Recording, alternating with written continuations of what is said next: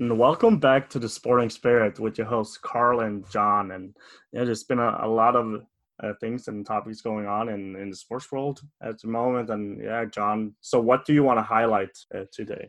Before we get into the sport, Carl, I want to just talk about the environment because obviously that's been a big issue over the last couple of days, couple of weeks. And I think as everyone knows, the big fires on the West Coast and places like California, Oregon, and Washington State burned about 5 million acres of land, 5 million acres, and killed about 36 people. That's not only affected the daily lives of people on the West Coast, but it's affected sport as well and pro sports. Last weekend was meant to be the start of the National Women's Soccer League, the NWSL. The games, they were postponed. A lot of training practices for West Coast teams were postponed as well. And so, it's affected, as I said before, sport in a big way. And in many ways, it brings together what we talked about with Madeline Orr from the Sport Ecology Group and the episode which we did a couple of weeks ago now. And without a doubt, puts the spotlight again on sports' role in sustainability, and it's certainly something which we'll keep you updated with, and we think it's huge considering the current issue at hand. In terms of other issues, Carl, have you got any sport-related or more specific sport-related updates for us? Yeah, I just want to give a highlight more of maybe a positive news or like a positive progression at least. That now when it comes to labor rights, we talk a lot about equal pay, especially for the national team between men and women in soccer or in football. And now it's been decided that Brazil and now also England has decided to introduce equal pay for the men and women's national team. I think a couple of years ago, Norway and Finland had already introduced it. There's a discussion back home in Sweden about it, but the Swedish Football Federation haven't done it yet, which I think is quite unfortunate. Because in my worldview, I feel like equal pay is should be natural, should be out there. And to the people out there that said like, it's the market that decide. The men's team makes a lot more money than the women's team. And to that notion, I would say that there's nothing in the statutes or in the mission statement from the federation that state that we're a for-profit organization where like the role of the player is to make us money. They say it is to represent the country, it is to perform on a high level at international competitions, and it is to inspire a nation and people. And if you just look at the Swedish teams, like in the last World Cup for the women, the Sweden took bronze, and in the men's World Cup, Sweden went to the quarterfinals. And it's quite hard also to quantify how you inspire a nation and a people. So for me, it's just natural that it should be equal pay. Yeah, and I just to like summarize it, I just want to use a quote from the Swedish player Kosovare Asllani. She's the player for Real Madrid, and she's always been very vocal on social media. A couple of years ago, she called out Real Madrid that they didn't have a women's team, and now she's joined the debate about equal pay, and she posted on Instagram, and I will read you a short snippet of it. So, quote, if you ask anyone, male or female player for a national team, nobody would say that they play for money. Nobody is. It's an honor to represent Sweden, and I love every minute. But it's about respect and pursuit for equality. We want to be a generation that makes a difference for the next generation. Unquote. Absolutely. I think that's a very pertinent statement by her. And just to sort of touch on what you mentioned earlier, because even I think if we take into account the economics of it, right? We did some research, myself and Carl, just before the show to bring up some stats on whether or not the women's team actually earns less in terms of commercial revenues, in terms of, the profits from the games they play and the sort of merchandise that they sell. And the U.S. Soccer Federation essentially governs the men's and women's teams. And if we look at from the year 2016 to the year 2018, the women's team actually generated 900,000 more revenue than the men's in terms of revenue generated from the games played. In the 2015 World Cup, the women's games actually generated almost 2 million more than the men's game. That was in 2015. So I think even if you were to use the argument that somehow the men's soccer team earns more than the women's soccer team just from a commercial/games point of view, that would be a false narrative. I think it's systemic discrimination against women, which is the issue at hand, and it's something which needs to be talked about, I think, more clearly and with facts like these, because at the end of the day, the spreadsheet shows that women's football brings at least the same or even more in terms of revenue compared to the men's game. So but as I said, for me it's quite irrelevant when it comes to revenue, just based on the mission statement of the federations themselves. Absolutely. And on that point, we'll leave it there because we've talked quite enough already. And we'll move into our topic for this week and our interview with an expert in a very different field as well from the last couple of weeks. We are speaking to a linguistics expert and a sports writer and author about sports terminology being used by politicians. So without much further ado, let's get it.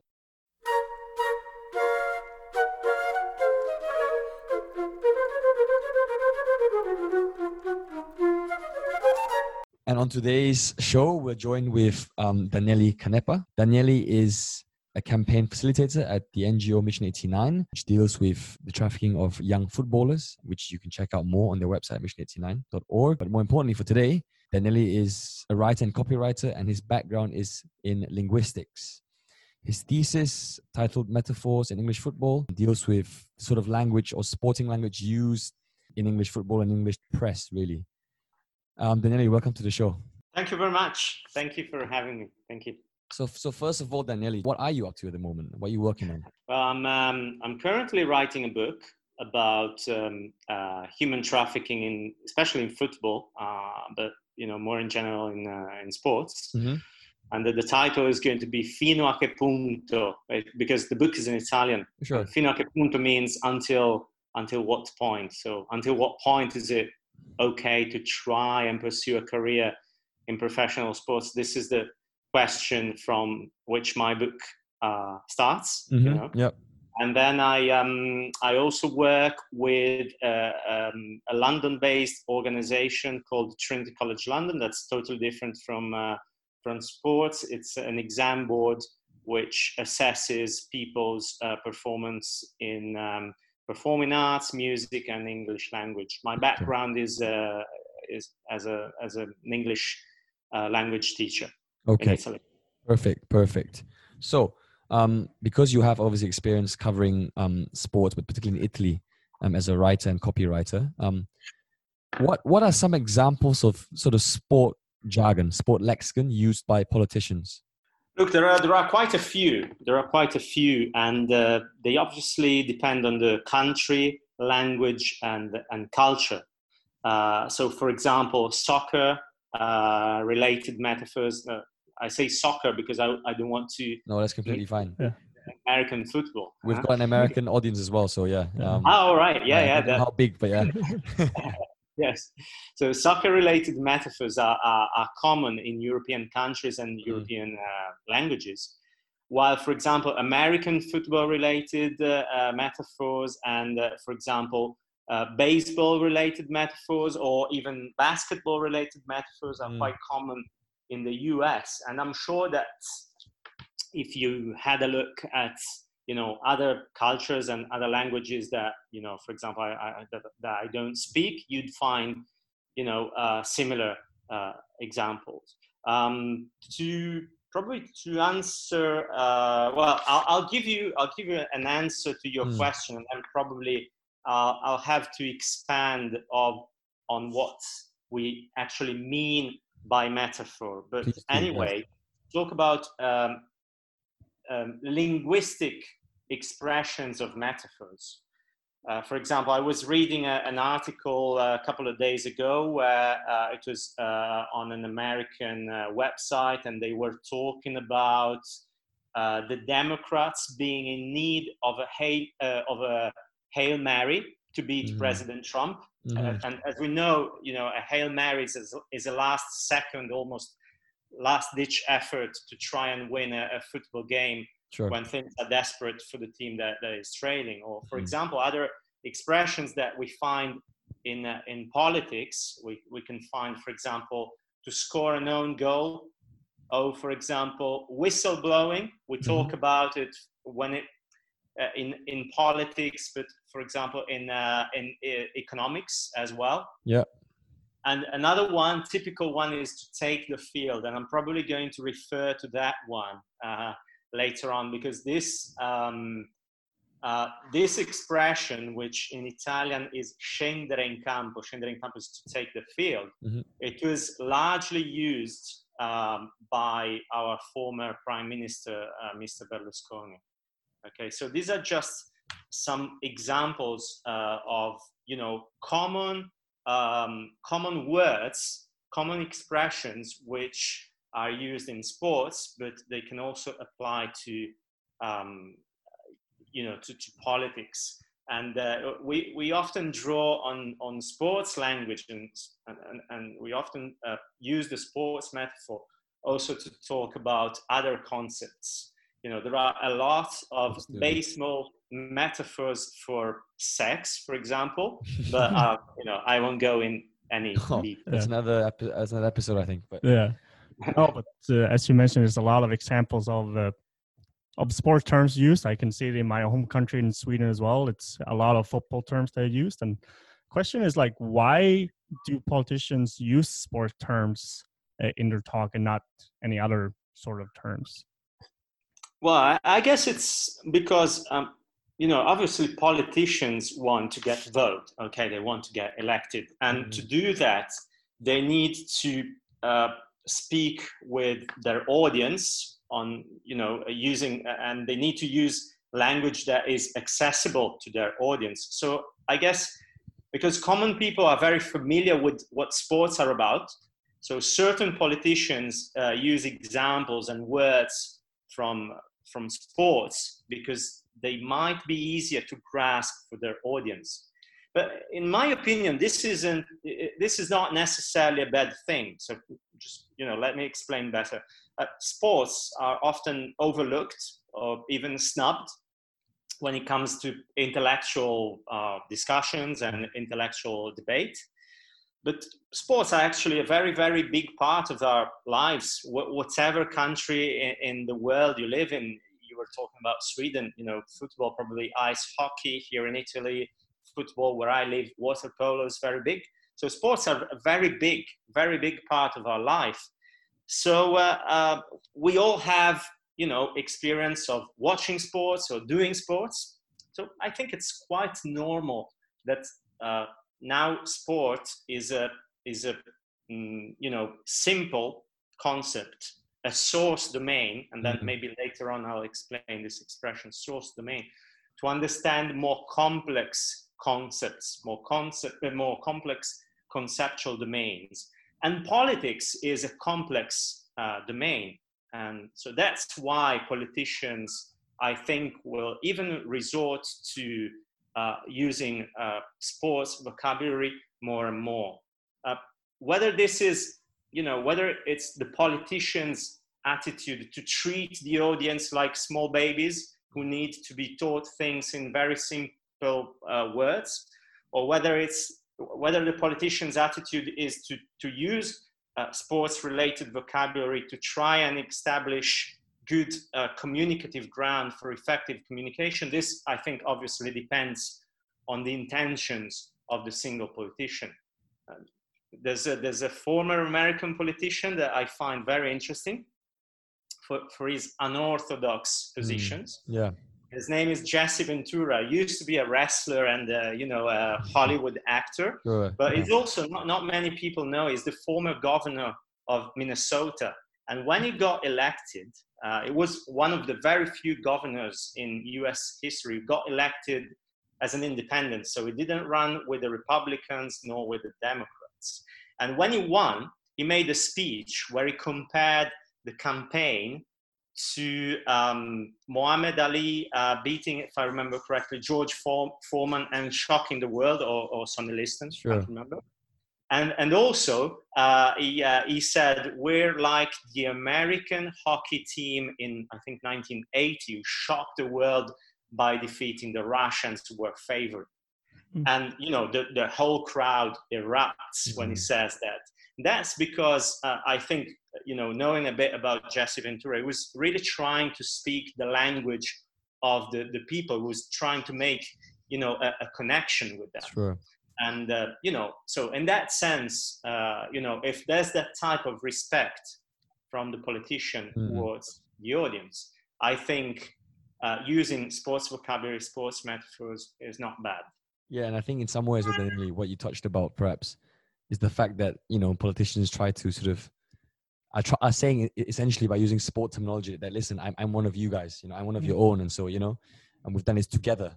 And it's not me using complex lexicon. You know, it's not me as this, you know, intellectual being on stage. It's me as one of you who goes to the stadium, who goes home afterwards, who's sad and happy. And, you know, I think that's quite, first of all, quite clever by politicians, and also quite important to understand when we sort of, are trying to understand, you know, the use of sport jargon in politics.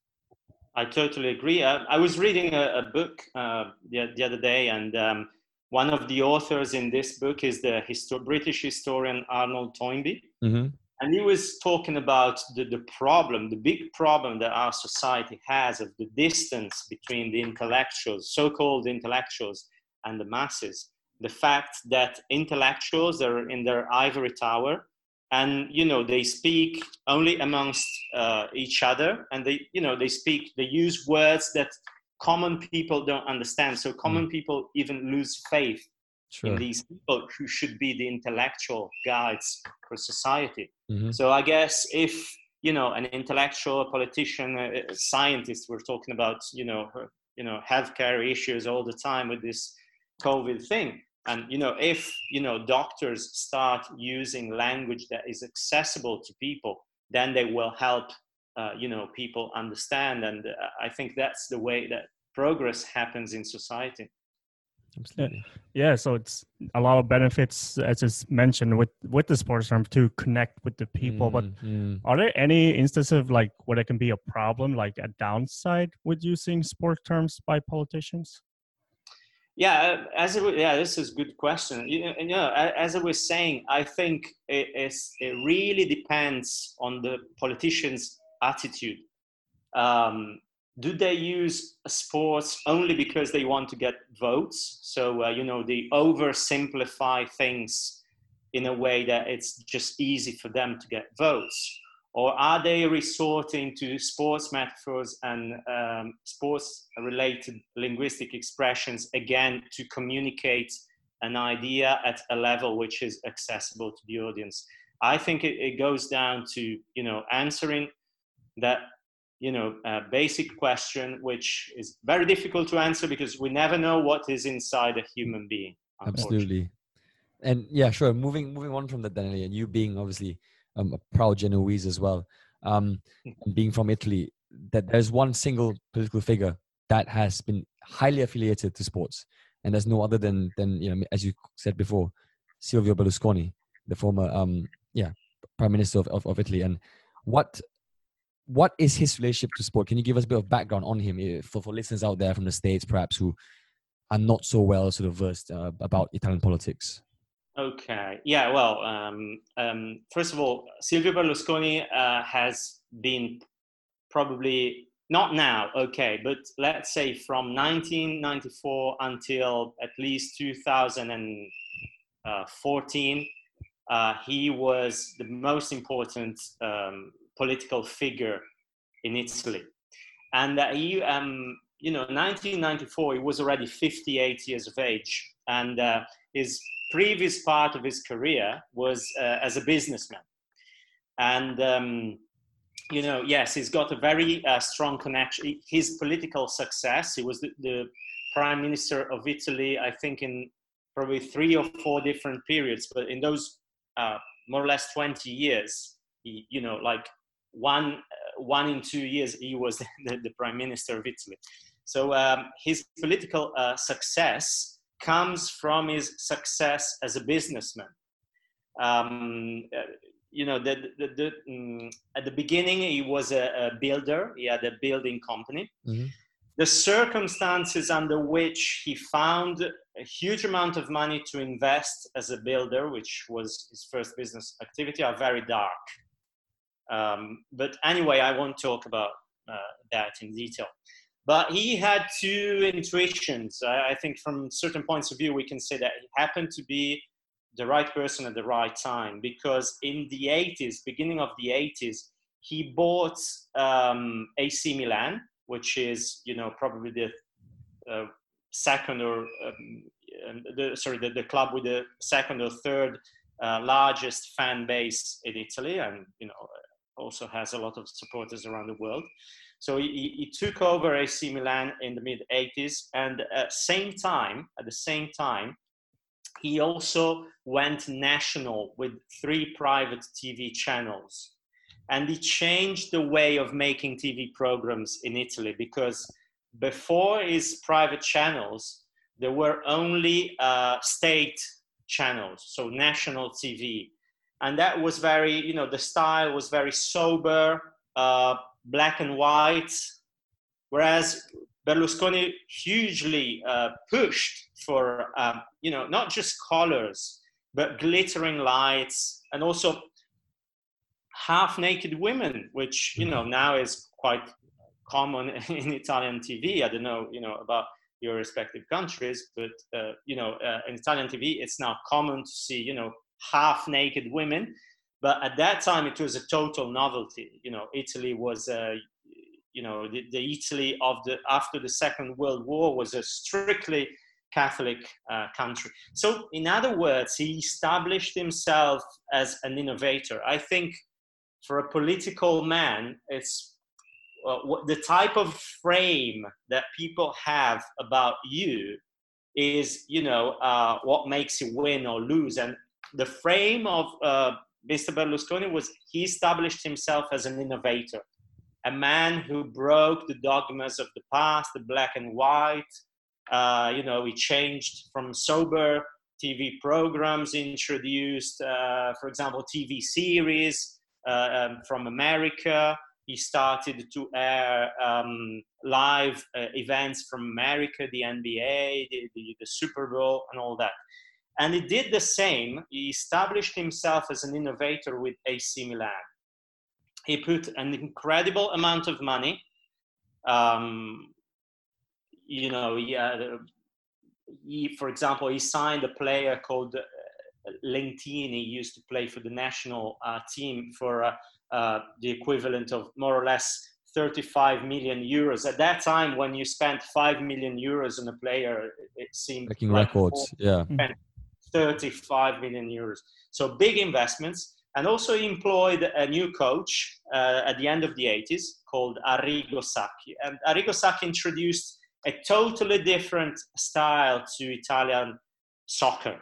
And he introduced pressing and zone marking, which, you know, probably for the American audience, if they're not, you know, experts in soccer, is a type of playing soccer that was very different from the Italian style. The Italian style was of playing football was very defensively minded. And the sort of catenaccio sort of football. Catenaccio, yes, and the sweeper, this player that was playing 5-6 meters behind the other center backs. So, you know, AC Milan, and he was successful. He won the old equivalent for the Champions League twice in a row. He even won it a third time on the same day that he was given the vote of confidence by the Senate, when he took the field of politics, as he said. So, you know, I guess this new glittering TVs, this highly spectacular way of playing football, which I personally don't like, but this is personal taste. All these things established Berlusconi as the new man on the stage in politics, and the winning man. So when he took the field of politics, okay, So again, to mention a metaphor that he used that was coming from football, it was a very recognizable product, so to speak, and a very sellable one, because is a new party won the elections, and Berlusconi decided to take the field of politics only 3 months before the national elections. So that's kind of a feat, even though not necessarily good for our country. Mm-hmm. No, absolutely. And a quote by this famous political analyst, Franco Pavoncello, who works at John Cabot University in Rome, right? He once said that the success of A.C Milan definitely helped propel Berlusconi's political aspirations. And he went on to say, it is doubtful whether he would be prime minister now without that link. That's a very, very big statement to make. Essentially saying that without this sport link, Berlusconi would not have been, the leader of Italy. Can you expand on this a little bit? I totally agree with that. I totally agree with that. I think it was, he used his successes in football to, again, strengthen this idea of the new man, the winning man. And he introduced the football metaphor in politics. So I was talking about to take the field, or for example, his new party, instead of founding party sections, the new party was called Forza Italia. Now, Forza Italia is the chant that Italian fans chant when they go to the stadium and the national team is playing. Okay, so again, that comes directly from football. So you've got that one, you've got to take the field, you've got the other metaphors that he introduced that came from the domain of football, and he also introduced another very powerful metaphor. The country is a business. The country is a company. So he said the country must be run like a company. So for example, what does that mean in terms of political ideas? That meant that he wanted to privatize the pension system, and he wanted to privatize the healthcare system. And unfortunately, especially with the healthcare system, unfortunately, in part, his plan became a reality. And for example, the region that he's from Milan, and the region around Milan is called Lombardy. And Lombardy was the place that most suffered from deaths from COVID, in March and April. The reasons must be investigated, but what is certain is that in that region, the private healthcare system is very, very strong, whereas the public healthcare system is very, very weak as a result of those policies that Mr. Berlusconi introduced. So I don't know if that answers your question. Yeah, absolutely it does. Yeah, and as you mentioned that his party, Forza Italia, they came out with the new policies and trying to change Italy as a country. And I'm just wondering, how did it change the political landscape in Italy? Yeah, he changed it a lot. Again, he introduced a new type of language. I could say, from a certain point of view, a fresher language, which was closer to the common people. On the other hand, he did it superficially. I don't think his intention was, we were talking about it before.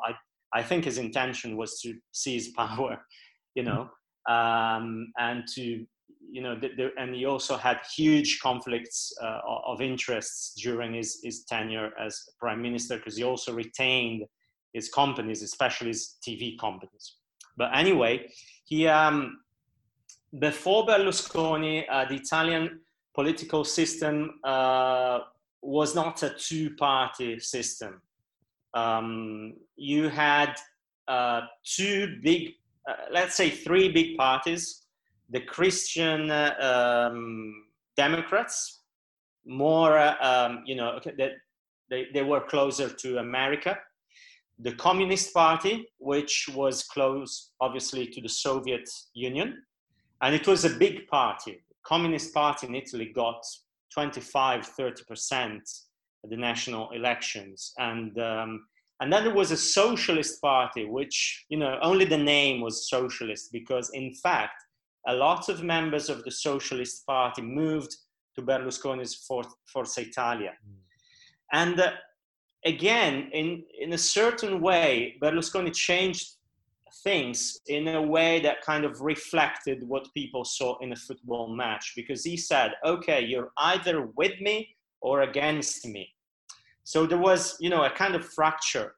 So you had when he took the field, there was a center-left coalition, mainly the heirs of the Communist Party, and the center-right, where you had pieces of the Christian Democrats, pieces of the Socialists, and pieces of other small parties, and the former social movement, which again is, let's say, the grandchildren, let's say, of the fascist party, and Lega, which today is still, a big political party. So Lega and the let's say, grandchildren of the fascist party and pieces of the Christian Democrats, they joined Berlusconi. The other forces, they coalesced in the center-left coalition. So again, and he started to use words like my adversaries, my opponents, the fact that he wanted to win. So these are all words and expressions that, again, he drew from the football vocabulary.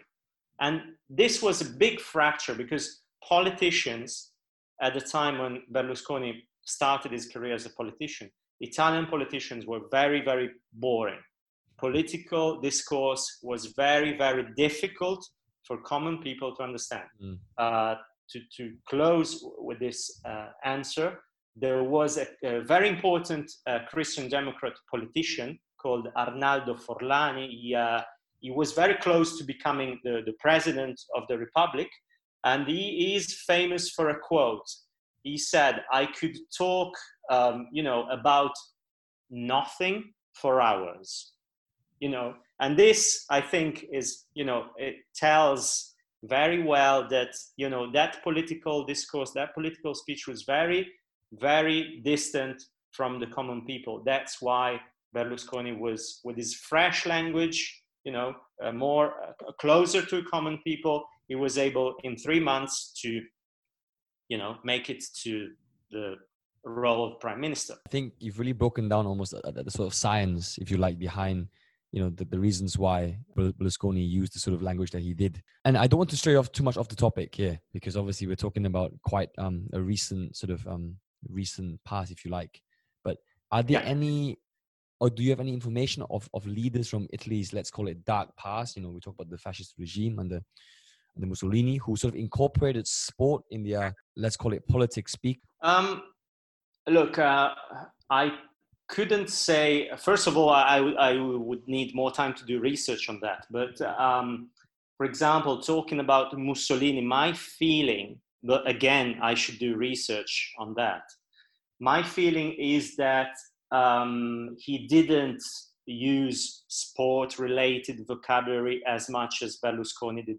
It was a different time, in the 30s, people, in the 90s, with national TVs, even like, for example, people that don't, that are not interested, let's say, in football, they knew about football. Whereas in the 30s, with no national TV, no TV at all, actually, I think football was very popular, and Mussolini understood that, and he did everything he could in order for Italy to win the World Cup in Rome in 1934, because he understood the kind of propaganda, that his political propaganda could benefit from that. But on the other hand, I can't recall of any speech of Mussolini making specific references to football. While, Berlusconi, everybody knew Berlusconi as as a football man. Yeah, as a businessman, of course, but as a football man, the one that took AC Milan to the top of the world. And let me just say just one good thing about Berlusconi, because I think I've been quite harsh on him, is that I think, for example, in football, he was not very good. I don't think he, even though he boasts that he's got this great understanding of football, I don't think he has. But he surrounded himself with very clever people. I think that's a very good quality for a leader, to understand what your own limits are and to have, capable people that can do the job for you. This is something which I think goes to his credit. And this is something which you think he applied both in politics, of course, but as well as in sort of football, let's call it management, if you like, as a general term. Let's say that in football, it worked better. In politics, it worked that well. So you talked about that Berlusconi was almost the guy that introduced this sport terminology in politics in Italy.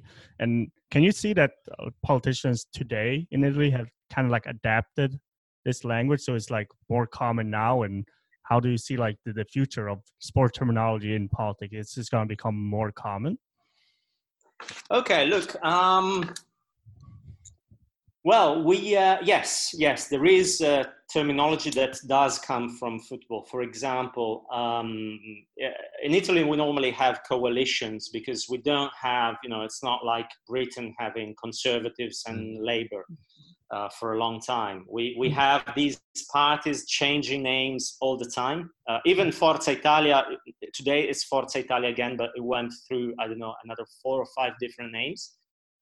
So, yes, we have these coalitions, and there's a kind of, way of naming these coalitions that is reminiscent of football. For example, the current government is, you have the Democratic Party and the Five Stars movement. Mm-hmm.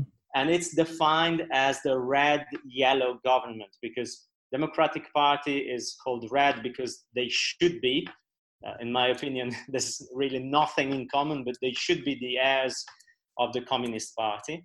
And the yellow, the yellow part is the Five Stars movement, because I don't know if you know the logo. It's a very big political movement in Italy, and a very interesting one. Sure. The logo has 5 yellow stars. And the former government, it was a coalition between the Five Stars movement, yellow, and Lega, which is green. So it was called the Giallo Verdi, the yellow-green coalition. Now these, the fact of giving political coalitions certain colors, that clearly comes from the language of football.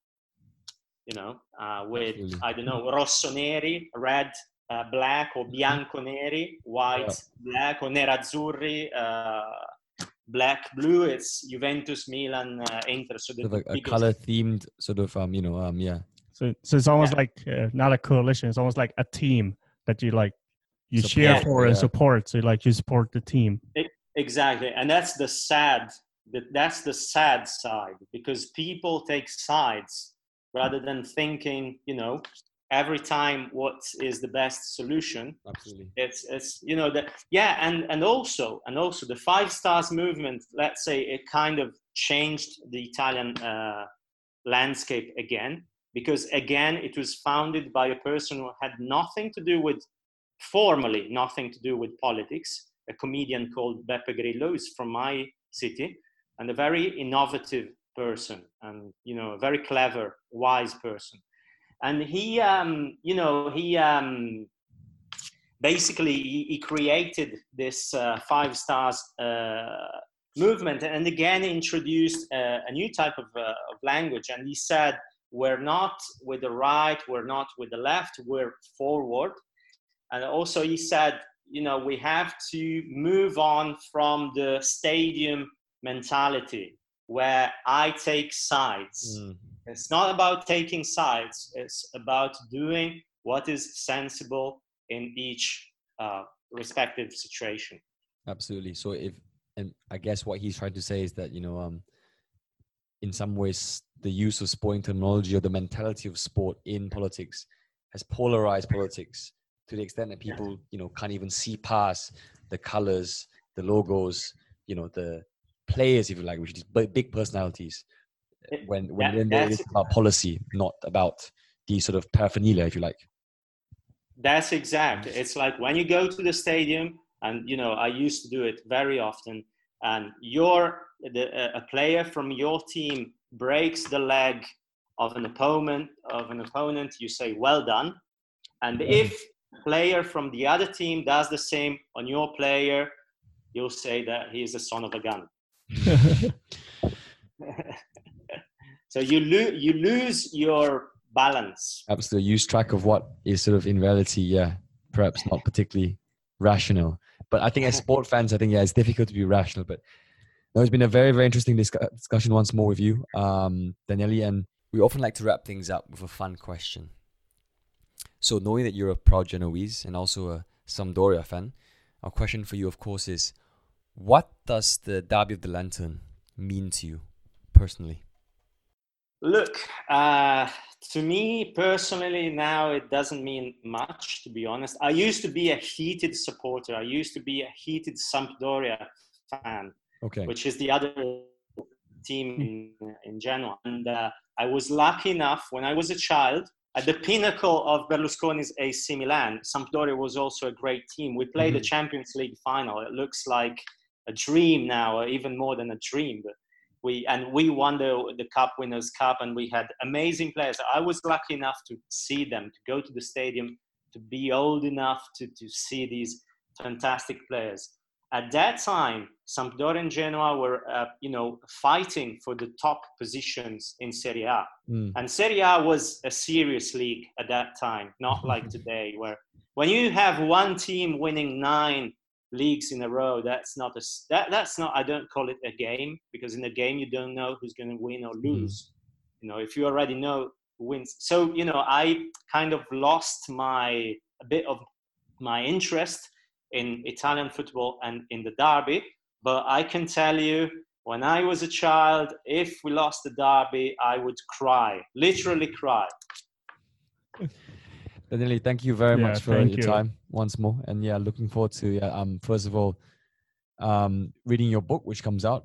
Hopefully, in the next couple of months, we hope. And speaking to you more about, the use of sporting terminology. I'm very, very happy to contribute. Thank you, guys. Cheers. Yes, cheers.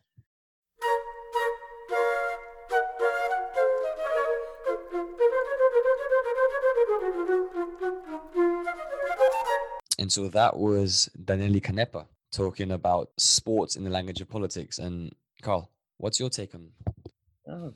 Thought it was a productive conversation we had with him, and it kind of highlights this idea that sports, it's a very global language, and it's something that everyone can relate to and understand. So it's very common now that politicians, to be able to connect to people, is something they divert to. It's the sports terminologies. Both, as he said, it could be in a good way, but can also be in a bad way. Absolutely. And I think perhaps the section about Silvio Berlusconi and how he used sporting terminology in his Politikspeak was particularly for me super, super interesting, because I obviously I knew that Berlusconi was, affiliated to AC Milan as the owner, and I didn't quite realize how much of an impact sport actually had on his political fortunes as well. And I think it's really, really interesting to hear that they talk about the fact that, often for politicians who use sporting terminology, is more about form than substance. So it's more about how they say things rather than what they actually say. Because if you say something in a way that enables you to connect with the local people, then essentially you're able to further your political agenda without even, I guess, people knowing it, right? And I think also another interesting point which Daniele made was the idea that, and with regards to Berlusconi, he was saying that how there was this introduction when Forza Italia came into power, this introduction of a new form of language, a new way to do politics, which in many ways took a lot from sporting rivalries. Yeah, for me, that was pretty much what I took away from it. And Carl? Yeah, it's also that politicians, like, because as our podcast is about like sport and politics, and in this case, it's like the politicians that are using sport for their personal gain or for their own purpose, and because as we said, like, sport is such a powerful tool out there. It can gain popularity a lot more than maybe other issues that don't get as much attention in media. And it doesn't have just to be with the language. It's just to be affiliated with a team or with a sport as well. And you can see, politicians that attend the World Cup or the Olympics to get the media exposure with the shirt on, or with policies. For example, now in Hungary, with Viktor Orban, that is a big football fan, and he wants to build up Hungary as well as how football was back in the glory days, back in the 50s. And now, I think since 2011, they have spent, because of their new like tax system, they have, by tax money, they've spent around 5 billion euros on, especially on football. And this is more money than Manchester City, PSG, and Chelsea have spent combined. So that's just tells you that the priority is to pump in money into football, and maybe you neglect education, healthcare, because that doesn't get as much popular votes. Absolutely, that's absolutely insane. You talk about those figures, 5 billion, and yeah, I think historically there's been a lot of examples of politicians who come from a sporting background. You don't have to look further than people like Vitaly Klitschko, for example, who's the mayor of Kiev, who's I think a 3-time heavyweight champion. George Weah, who's the president of Liberia at the moment, who was the first African Ballon d'Or winner in 1995. And so you have examples of these sporting icons, elite athletes who have transitioned over into the realm of politics. And I guess Daniele gave us reasons for that today in terms of, sort of explaining the importance of using sporting terminology in Politikspeak. But I think more importantly, coming from a sort of a sporting background where it's sort of dog-eat-dog world, and going into politics, which is similar, which is about rivalries, which is about having a big personality, and which is about pretty much being ruthless. This episode certainly is a step away from what we normally talk about in terms of the big social issues, whether it's to do with race or the environment or labor rights. But it certainly reveals something behind the curtain to do with how sport is used in propaganda, essentially. In any case, we thank you a lot again once more for tuning in to our show. We really appreciate your support. We've come close now to getting about 300 listeners, so we are looking forward to achieving that mark. And yeah, please, again, let us know what you think about the show, what you'd like to hear more of, what you'd like to hear less of, perhaps. Maybe of me and Carl talking. If you'd like the intros and the outros, be sure to let us know. I can't promise you that will change, because we do enjoy these segments of the show. Yeah, it was fun, and see you next time. Peace and love. Peace and love.